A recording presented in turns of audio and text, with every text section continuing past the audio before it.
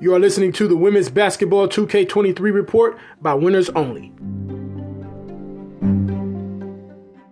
Transfer guard Kasey Kidwell collected her first career double-double with 16 points and 10 rebounds as Queens University beat Toccoa Falls 57-34.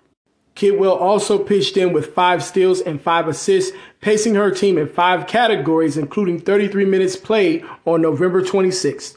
She is averaging a career best 10.8 points per game this season after a 4-year career at Austin Peay.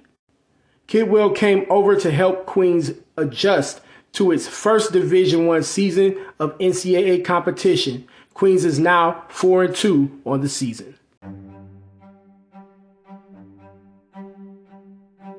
Thank you for listening to the Women's Basketball 2K23 report by Winners Only.